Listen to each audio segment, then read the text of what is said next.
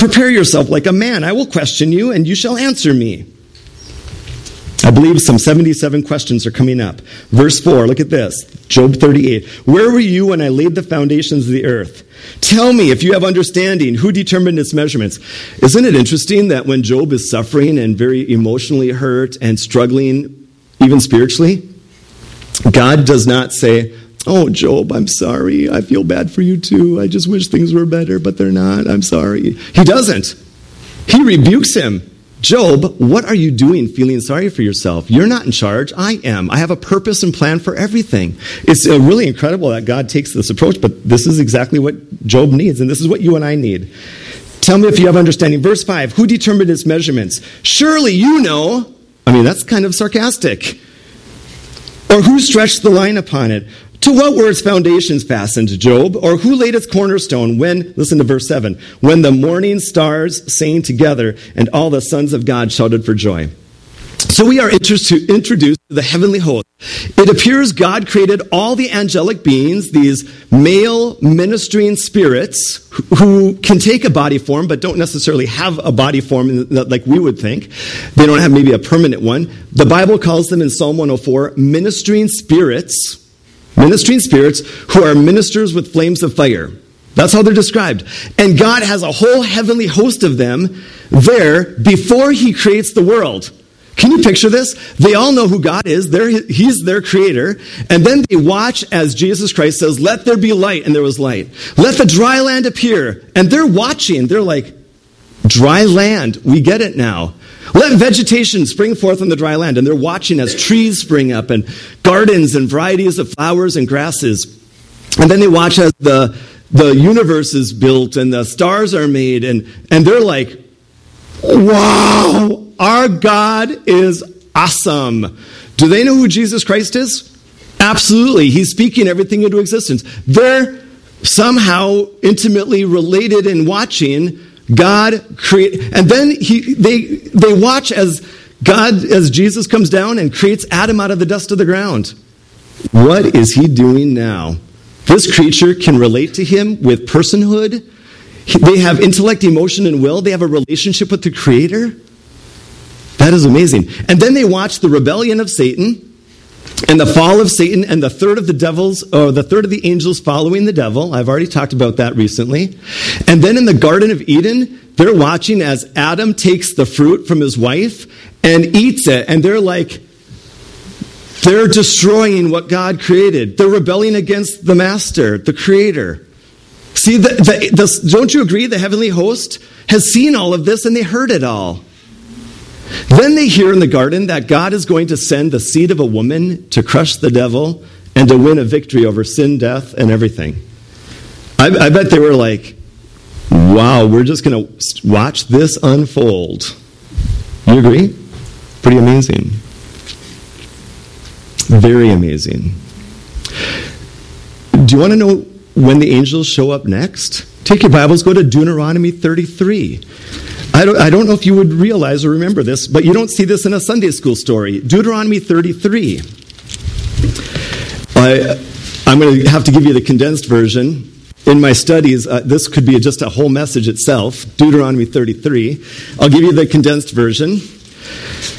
Years have passed. They have seen mankind rebel. They've seen the flood of Noah. They've seen the Tower of Babel. They've seen the division of the countries. They've seen all of that.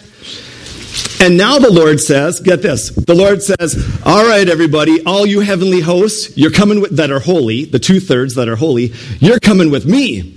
And I bet the heavenly host is like, oh, where are we going, Lord? We are going down to planet Earth. We're going to land on Mount Sinai, and I'm going to give the law to Moses and the Israelites, and then I'm going to tell them to build a tabernacle. Get this, and I'm going to live in the tabernacle in a cloud of glory. Lord, you are going to live on planet Earth in a tent? Yes, and I want you there to be a part of it. The angelic realm. Did you know when Moses received the 10 Commandments, you might have seen the movie, he wasn't alone? There were 10,000s times 10,000s times 10,000s of heavenly hosts accompanying God as God comes to earth. to live on earth in a tent. See, God has a purpose for doing all of this, and you're going to see it in a minute. Why? Look at this. Deuteronomy 33.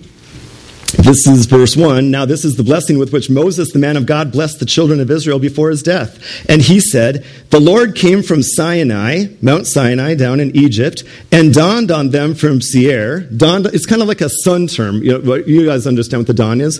The rising of the sun pierces the darkness and just floods the whole landscape with light. I love the dawn. I don't like the night. I'm not afraid of the dark, but I don't like it. I love mornings. I love sunrise. The Lord dawns on them from Seir, and he shone forth. That sounds like brightness to me. He shone forth all of his glory, it says. With his glory, he shone forth from Mount Paran. Mount Paran is in the vicinity. So we're talking not just Mount Sinai, but a range of mountains around Mount Sinai. It says this, he came with 10,000s of saints. From his right hand, he came a fiery law for them. So when the Lord came to give the 10 commandments and give instruction to build the tabernacle, he doesn't come alone. He brings 10,000 saints, like a huge multitude of the heavenly hosts. I bet Moses was like, wow, I mean, here's the Lord that I'm talking to face, but then 10,000s of his ministering angels surrounding Mount Sinai. Now, I'm not going to have time to take you there, but read it on your own. Can you remember Acts 7? In Acts 7, Stephen is preaching, and he says, you guys rejected Moses and the law which was given to you by the direction of angels. The angels were involved in giving the 10 commandments and the whole pattern of the tabernacle. Because God involves his messengers, he delegates authority, he involves the angels all the time, and he involves them in the giving of the 10 commandments. Take your Bibles, go with me to Hebrews chapter 2. I do want you to see this text. Look at me with Hebrews chapter 2. What a warning for the church today. Hebrews chapter 2 in the New Testament.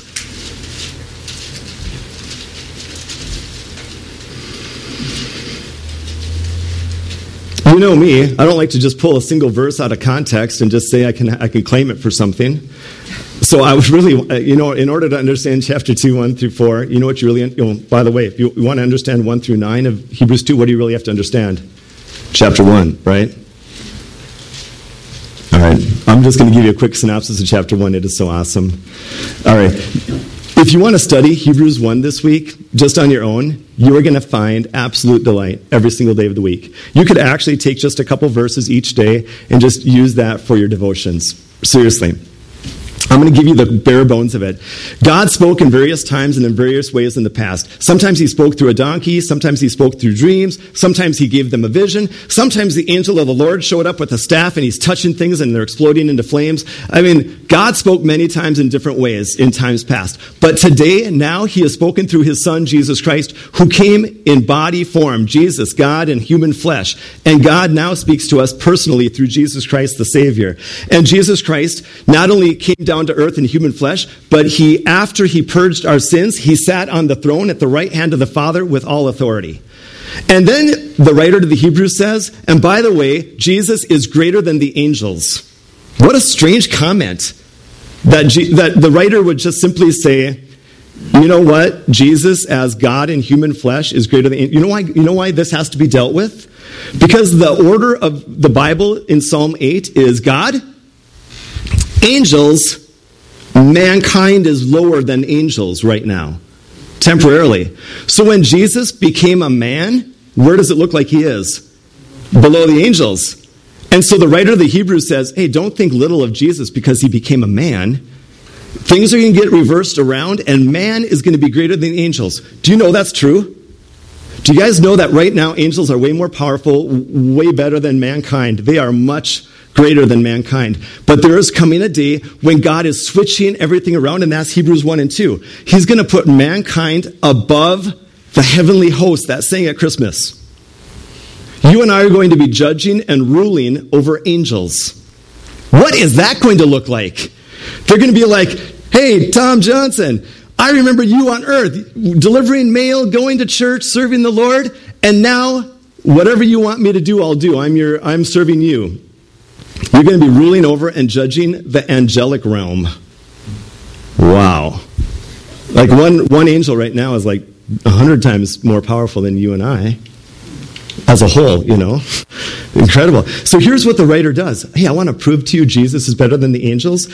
So from the rest of chapter 1, he says this. To what angel did God ever say, you're my son? No angel is God's son. Only God's son, Jesus, is God.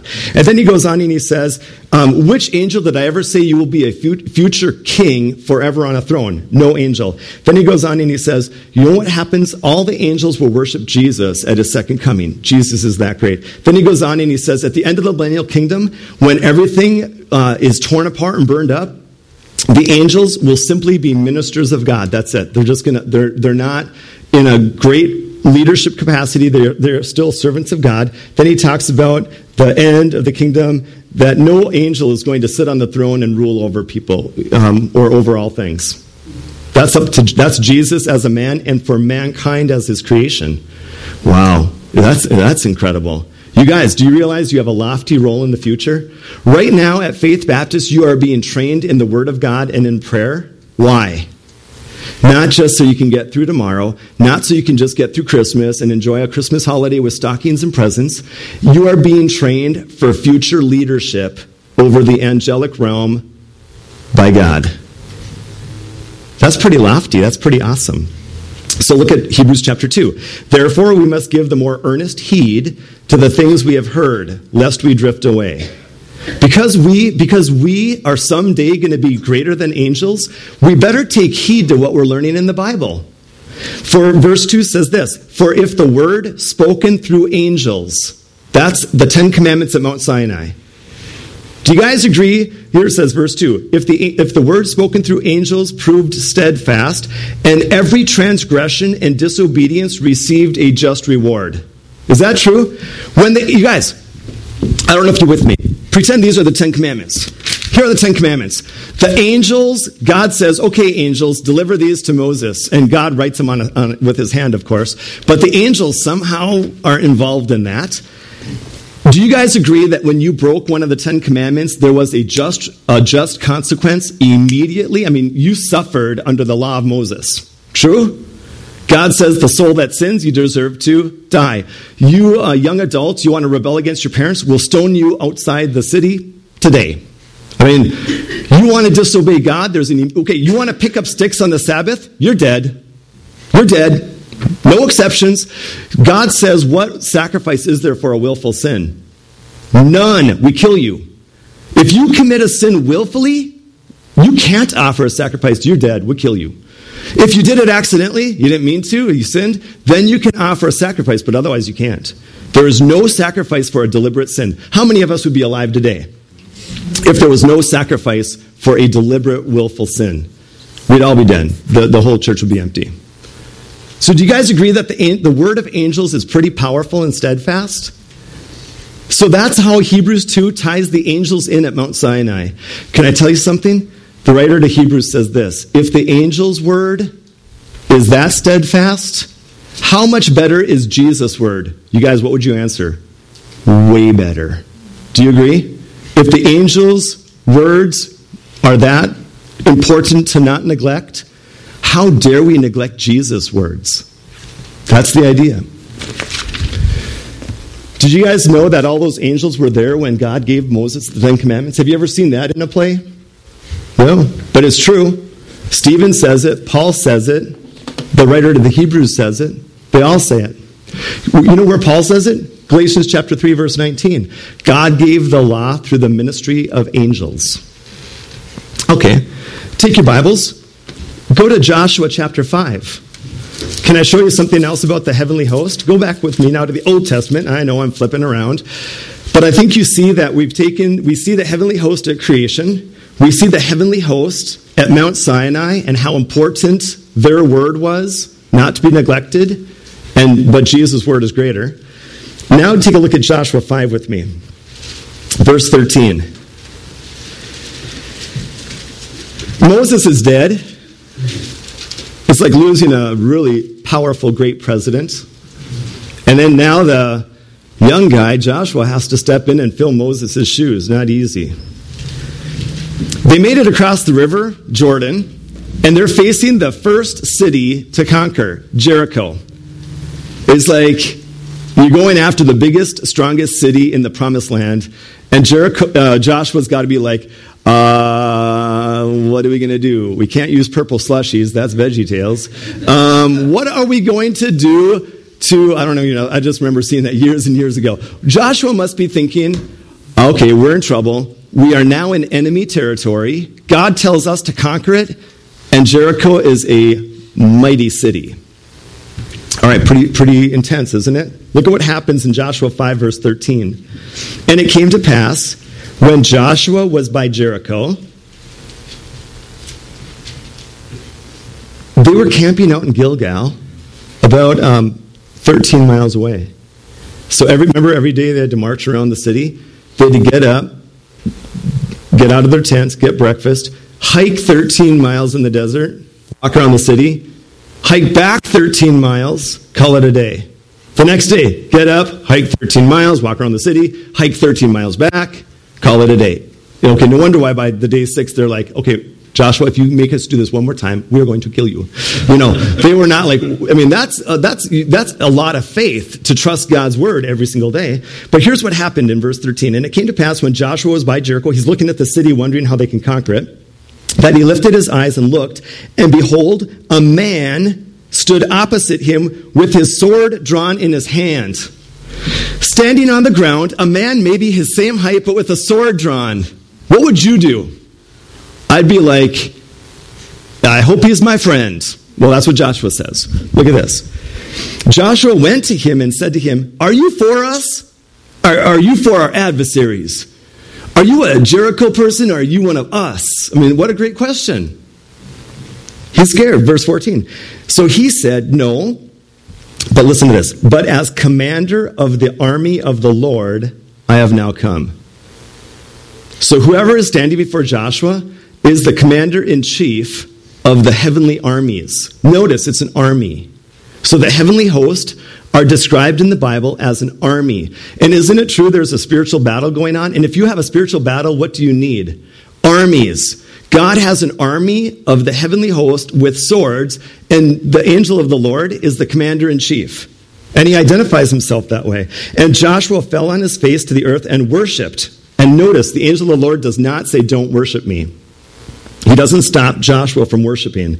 And he said to him, what does my Lord say to his servant? So now does Joshua know who the commander-in-chief is with the sword? Yes, it is God himself. Look at verse 15. Then the commander of the Lord's army said to Joshua, take your sandal off your feet, for the place where you stand is holy. Why is it holy? Because the commander-in-chief is God himself. So Joshua did so. Okay, now, take your Bibles, go back with me to the Christmas story, Luke 2. I want to give you, I think, the right perspective of the angels and then their message. Just with that little bit. We're going to have one more little scene of the angels, but that'll come at the end. Luke chapter 2. Don't read a Christmas carol into this, and don't read any preconceived notions. Let's just read the text and see what it says. Verse 8, Luke 2, verse 8. Now there were in the same country shepherds living out in the fields, keeping watch over their flock by night. And behold, an angel of the Lord, but this is not God, this is just an angel, not capital A, this is just an angel of the Lord, stood before them. Wait a minute, where was the angel of the Lord? First of all, we know it's a man, probably without wings, because only certain ones had wings, and standing before him. Before the shepherds. So the angel is not floating in air with a harp and wings singing sweet melodies. It is probably a general in the army standing on the same level as the shepherds, but with glory shining around him. By the way, and I'm going to talk about this with the wise men, when the glory shone around him, I bet it turned the nighttime like noontime. I bet it was that bright of a light as he was reflecting the light of a holy God. And he probably no doubt has a sword in his hand. And he's standing before the shepherds on their level. Can you picture him standing? Okay, let's keep reading. No wonder why they're greatly afraid. This guy is an angelic being, a man, a male figure who's an angel who is probably high up in the army of God. And it goes on and it says this, the angel said to them, do not be afraid, for behold, I bring you good tidings of great joy, which will be to all people. For there is born to you this day in the city of David a Savior, who is Christ, the Lord. Now the word Lord means, Kyrios, it means the master, the absolute highest authority. All right? So the angel says, the one who is born is the Lord, the anointed one, but it's the Lord. And this will be the sign to you. You will find a babe wrapped in swaddling cloths, lying in a manger. And suddenly there was with the angel a multitude of the heavenly host. So if the heavenly host is with the angel and the angel is standing on the ground before the shepherds, where's the heavenly host? Standing with the one. I think standing on ground. But the word host, it's the Greek word stratia. Stratia is a Greek word for army, a military force. Not an angelic choir, not with their robes going, whoo, singing nice hymns of praise. They are warriors, angelic warriors with swords and bright shining light. But how many? Maybe 10,000s times 10,000s times 10,000s. Filling every hill of Bethlehem. So with the one appears now instantly visible before their eyes. Now, I had some pictures. I didn't put them up. I had pictures of 1 million people in Washington, D.C. at the Washington Mall. There's a picture of 1 million people. It is phenomenal. Like everywhere you look in the picture, there is a person. Imagine those all with swords drawn and glowing with the light of God. That would be pretty impressive. So don't think of an angelic choir singing sweet songs with angelic wings floating over the air.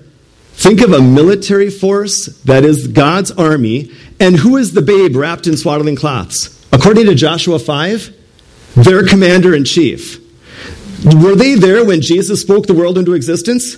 Yes, they have not aged. They're still angels. They remember the day when Jesus spoke everything into existence. They remember the day when Adam and Eve fell. They remember the day when God promised a Messiah, a seed of the woman. They remember all of this. And now they're like, wait a minute. Our commander-in-chief, the leader of our army, is now a helpless babe. And why are they there? I think they're there to protect the babe. I think they're there to guard their commander-in-chief. Why not? Because if Satan can kill Jesus, he wins as a little babe in a manger. Hold your place there. We'll come back to that. Go to Revelation 12. Look with me at Revelation 12, and you'll see another side of Christmas.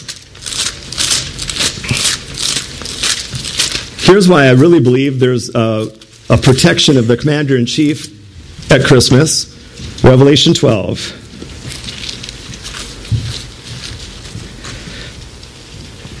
Now a great sign appeared in heaven. A woman clothed with the sun, that would be Israel, with the moon under her feet, and on her head a garland of 12 stars, the 12 tribes of Israel. Verse 2, then being with child, she cried out in labor and in pain to give birth. So this nation Israel is going to give birth to a very important son, a boy. We'll find that out here. And another sign appeared in heaven. Behold, a great fiery red dragon. Who's that? The devil, right? Satan. Having 7 heads and 10 horns and 7 diadems on his heads. It sounds like that would easily overpower a woman with child. It just seems like that to me. But look at verse 4. His tail, the devil, drew 1/3 of the stars of heaven. That would be 1/3 of the angelic hosts, and threw them to the earth. That's the battle that is being waged spiritually and physically with the angelic realms. And the dragon stood, listen to this, the dragon stood before the woman, that's Israel, who was ready to give birth, that's Jesus, to devour her child as soon as it was born. So as soon as the baby comes out of the womb and wrapped in swaddling cloths, I bet the devil, because wasn't the devil in Nazareth, or at least the demons, listening to Gabriel say to Mary, you are going to have the king who will sit on the throne forever. They go back, Satan, Satan, you would not believe. Gabriel just showed him Nazareth and told Mary is going to be the woman who gives birth to the Messiah who will crush you. What do we do? And Satan's like, crush her, kill her. We can't. She's being protected by God. All right, when the baby's born, kill the baby. Can you hear what's going on? So he is trying to devour the child as the child is being born. And so no wonder why God says, I want a multitude of the heavenly hosts down there. Don't let Satan get close. We're protecting this baby. Awesome, isn't it? I think it's just a huge sign of the spiritual battle that is waging and going on with warfare. But they're not just guarding and protecting the baby. They're proclaiming something. Go back to Luke 2.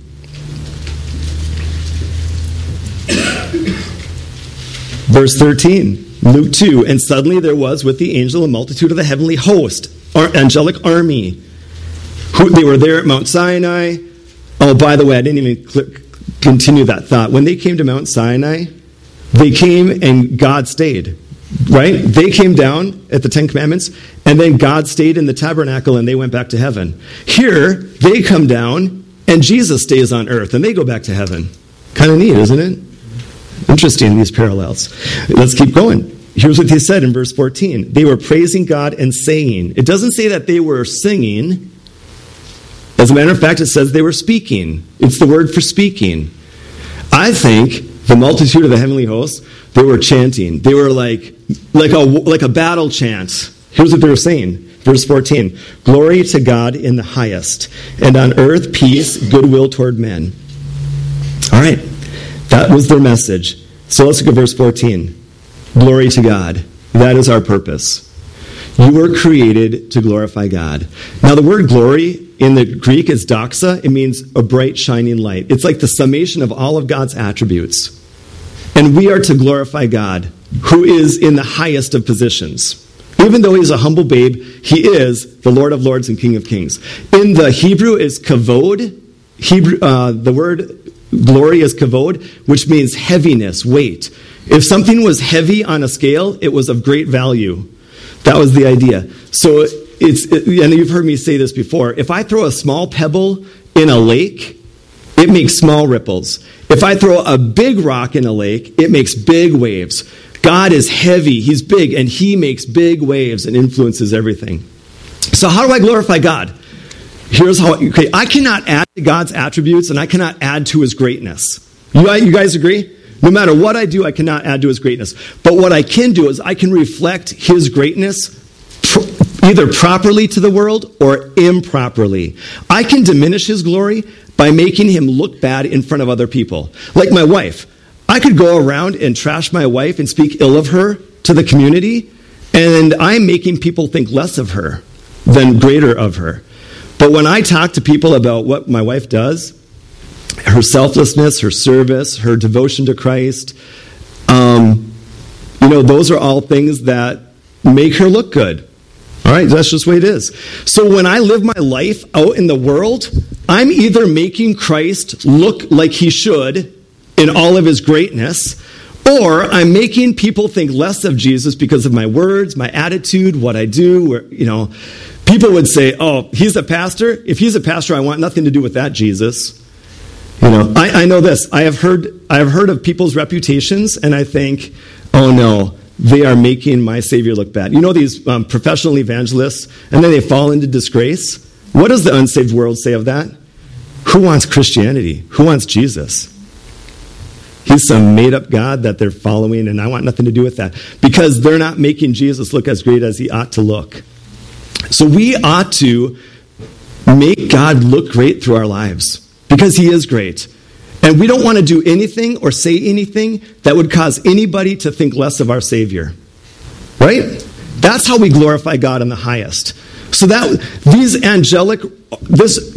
angelic soldiers, they were saying, mankind, you need to give glory to God. You need to make him look as great as he really is. You have no concept of how great he is. Your lives better line up so they look like his. That's basically what they were saying. Glory to God, who dwells and sits in the highest of heavens, and on earth what's going to happen? Peace among men. There's a battle raging and mankind's mixed up in it, but through this baby, because his death on the cross and resurrection is going to finally make peace between God and man. Man who has rebelled against God and is an enemy of God is now going to be found in a peaceful relationship. But not every man. Which men are going to have peace with God? The Bible says, peace among men in whom he is well pleased. The ones, that's literally the way it says in the Greek, in whom he is well pleased. The ones that have peace with God are those whom God is pleased with. Is God pleased with rebellion? No. So if you're unsaved, he is not pleased with you and you do not have peace with God. If you place your faith in Jesus Christ, by the way, that's one of Paul's favorite phrases. The moment you believe in Jesus, you are in Christ. Protected, you are in Christ. When God sees us, he sees us as righteous and as perfect as Christ is because we are in Christ. Is God pleased with Christ? Yes. So then if he's pleased with Christ and you are in Christ, he is pleased with you. Basically, the angels were saying there's only one way to have peace with God. It is to place your faith in Jesus' death and resurrection. Then God is pleased with you because you trusted his Son and you now have eternal life. That's the message. It's the message of the gospel. And the shepherds knew it. They were like, yes, our lives ought to reflect the highest God, Jesus Christ. And it's only through him that we can have peace with God, ultimately then peace with one another, but peace with God because God is pleased with us, not because of our good works. Our good works are an offense to him. He is only pleased with us because we placed our faith in the right object, Jesus Christ. Now, after the angels have said that, and the babe is safe, just to visually give a perspective, then the angelic realm disappears and goes to heaven. They're still around. They're still waging battle even in our own heavenlies. Daniel chapter 10 says that there was a battle between the prince of Persia, one of Satan's high-ranking demons, and another angel that God had sent on a mission. And they were battling in where the planes fly and everything. Can you imagine you're on a 747 and an angel, invisible battles going on up there, and they have to duck out of the way because a big jumbo jet's coming through? I mean, they're probably like, whoa, there goes a whole group of people going to Tanzania or whatever. This stuff's raging in our realms. It's not just up in the third heavens. It's happening right around us. Daniel 10 says that. All right. So does that give you a little different perspective of the Christmas story? All right, last thing, because I know we're going to end here in just a minute. The first time we see the heavenly host is at creation.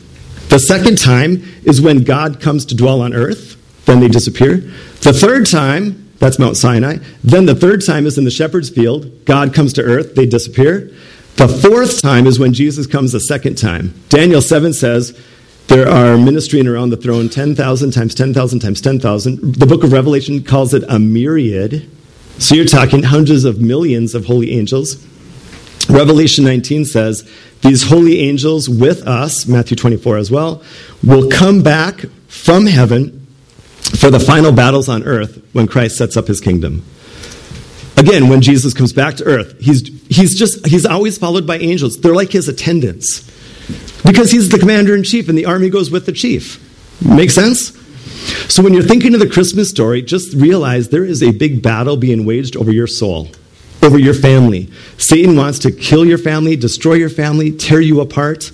You have got to resist him. You've got to resist him. Do not give in to the devil. Resist him and he will flee from you. That is it. Too many believers give in. They give in. They give up. Do not give in. It is a battle. Your life is being lived out on a battlefield, not a playground. Don't forget that. This is not the time for picnics and playgrounds. This is battle time. You better have your armor on. You are in the midst of it, whether you like it or not.